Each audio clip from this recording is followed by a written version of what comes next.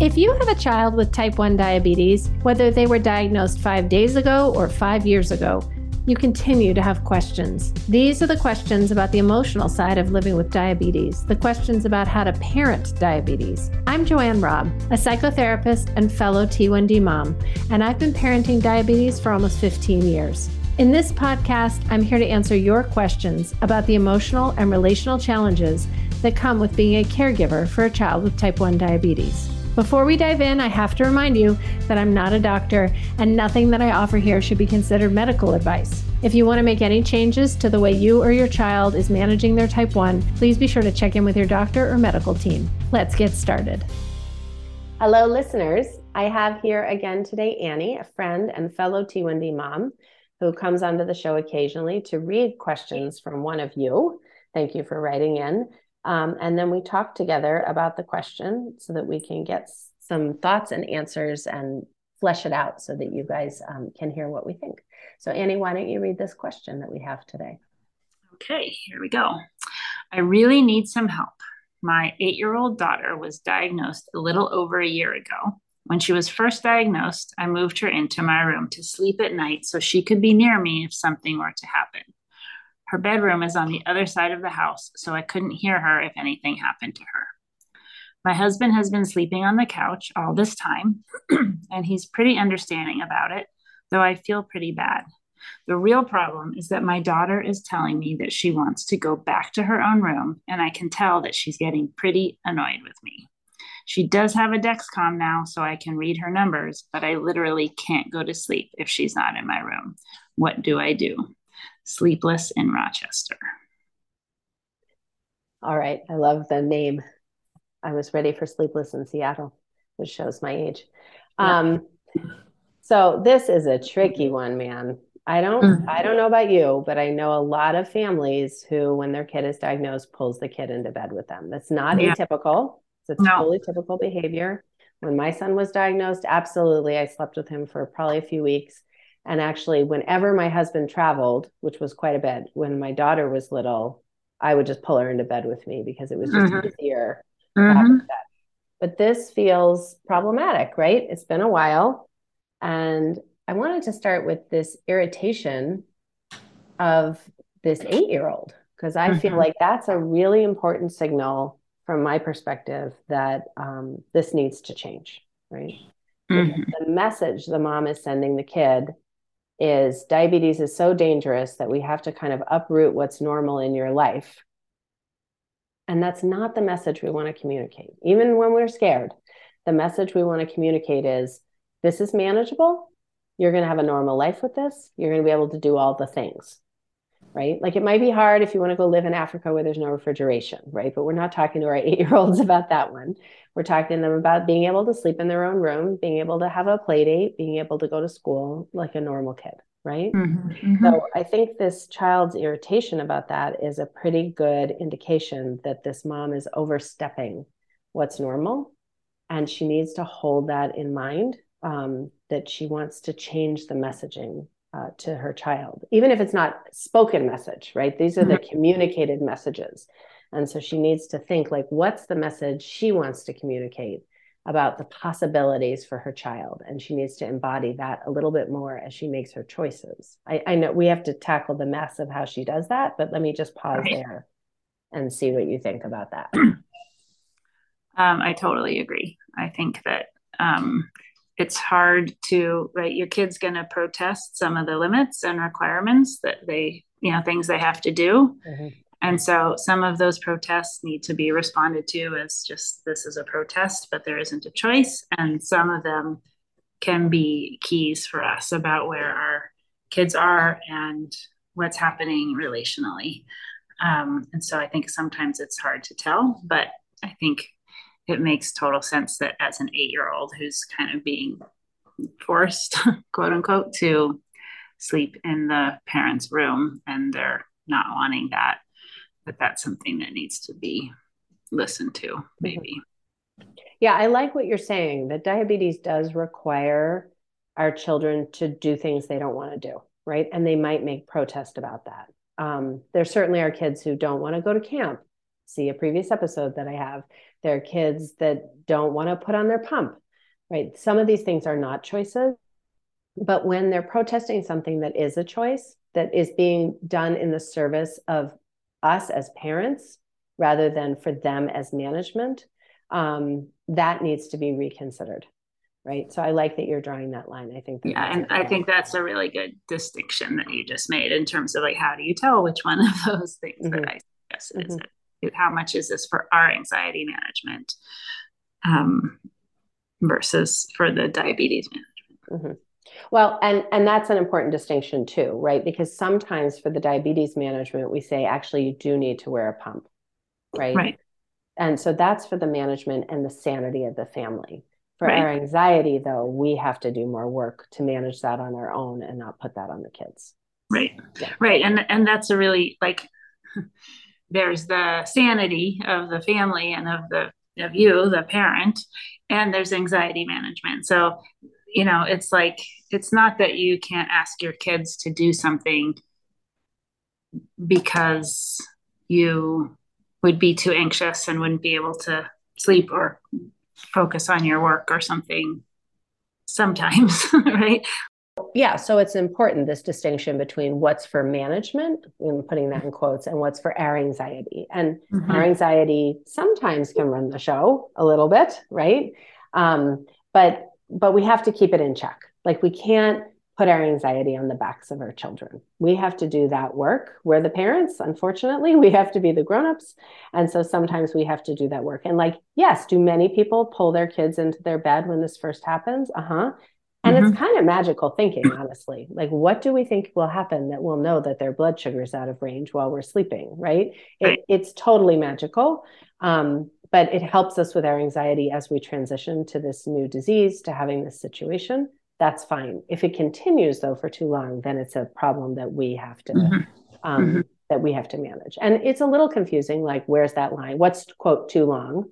But I would say over a year is probably too long. Well, and then, you know, what's happening with the marriage also when they're on the couch for a year. Yes.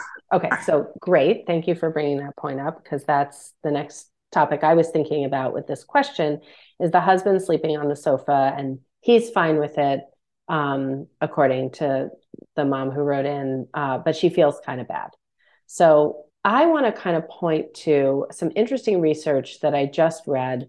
This isn't exactly on point, but it's close, which says that if the lead type 1 parent is happy in the marriage, then numbers, actually, A1C outcomes are generally better, right? So there's a way that as T1D parents, we've got our eye on the wrong ball. Like we're focusing on keeping numbers in range, keeping them tight all the time.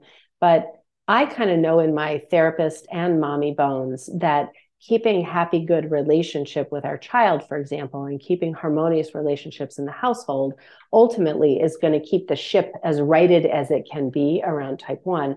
And it's certainly true based on this research in terms of marriages.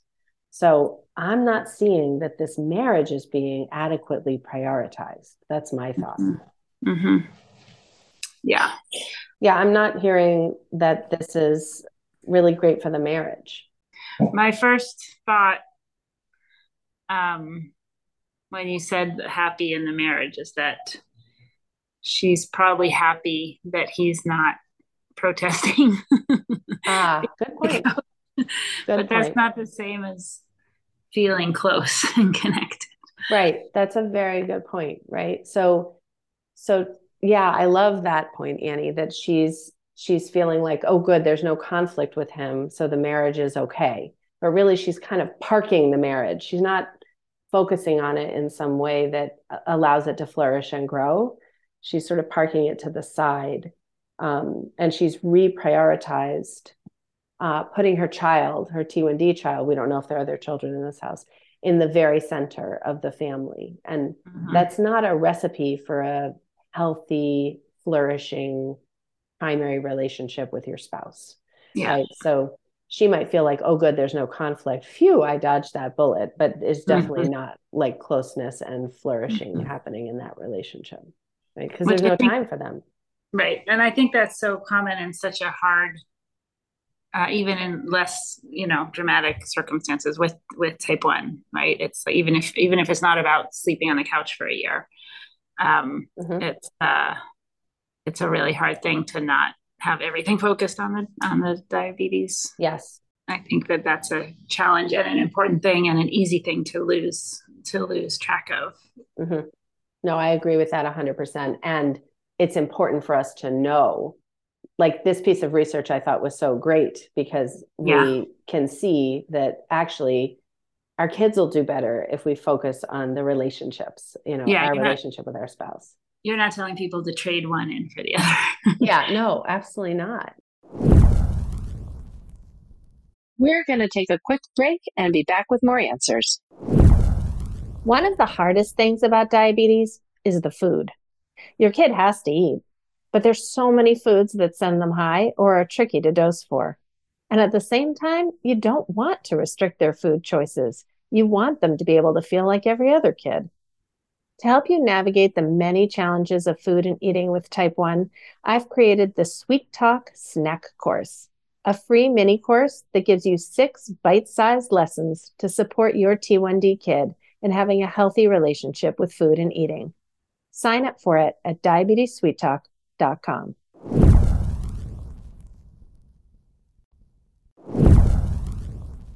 The last thing I wanted to tackle here is this question about her sleep, right? This feels messy to me. Mm-hmm. So there are a few things I want to look at here. One is that she's writing, I know I literally can't go to sleep if she's not in my room. So the first thing I want to address there is, how does she know that? Right? Mm-hmm. And has she tried? And how long has she tried? Mm-hmm. And okay, the child didn't have a Dexcom before. Now she does have a Dexcom. When did she last try? So Mm-hmm. sleep is very powerfully influenced by what we believe about our sleep.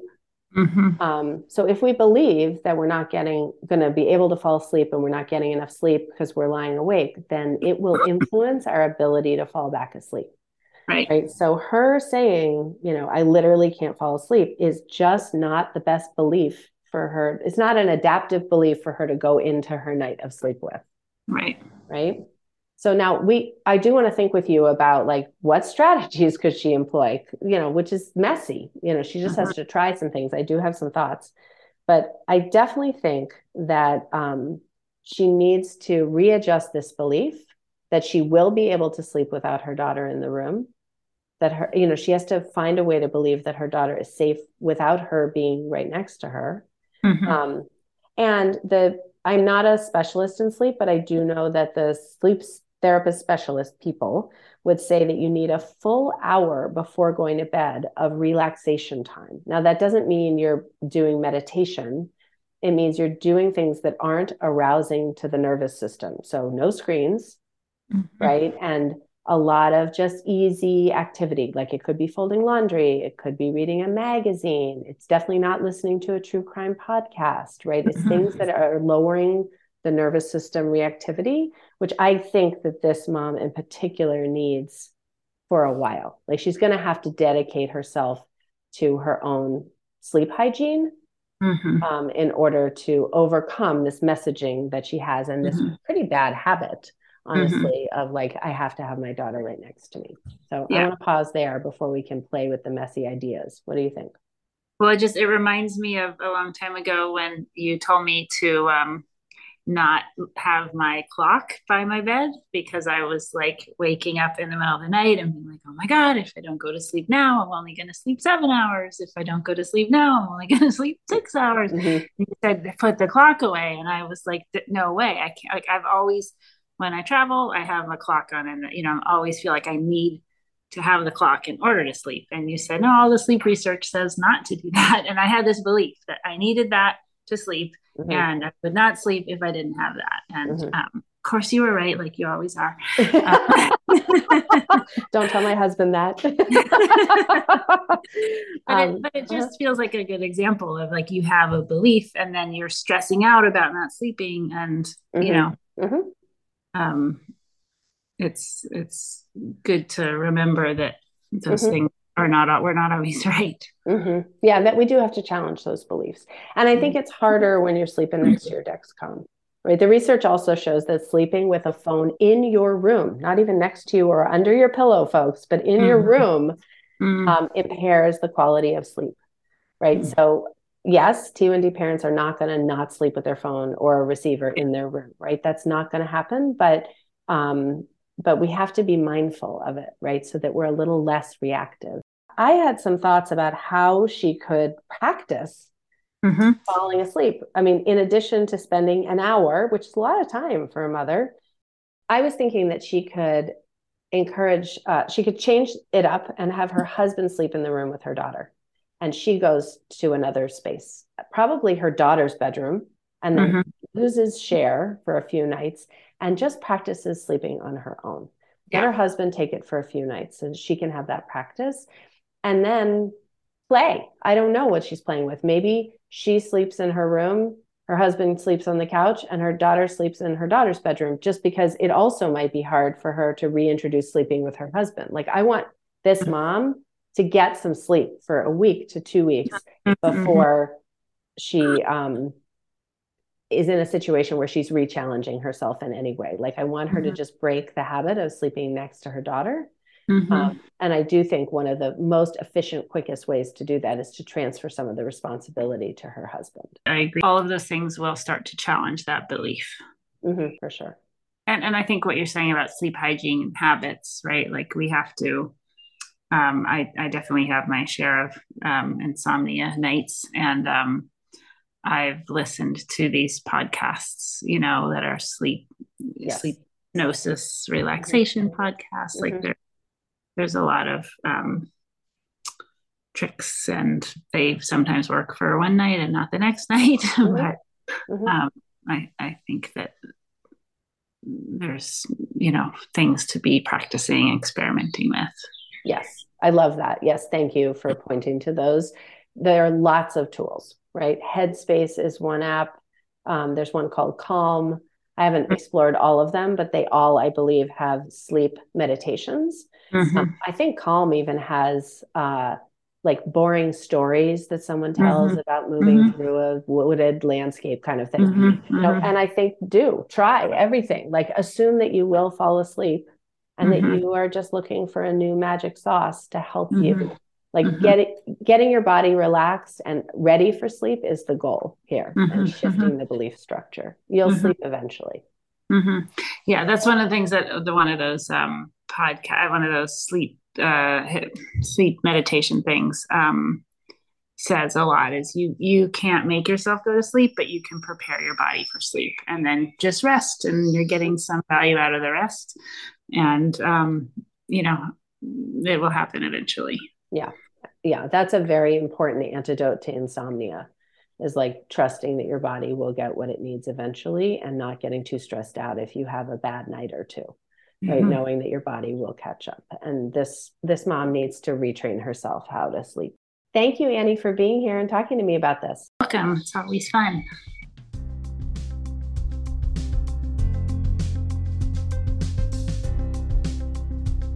Thanks again for listening today. If you want answers to your questions about parenting a kid with type 1, I'd like to invite you to join our live recording sessions so you can ask your questions in person. Not only will you get the support you need and deserve, but through the podcast, you'll be helping other T1D parents to know that they're not alone with the challenges they're facing. To join one of my live recording sessions, simply go to www.diabetessweettalk.com and click the banner at the top of the page to register. Again, go to www.diabetessweettalk.com and click the banner at the top of the page to register.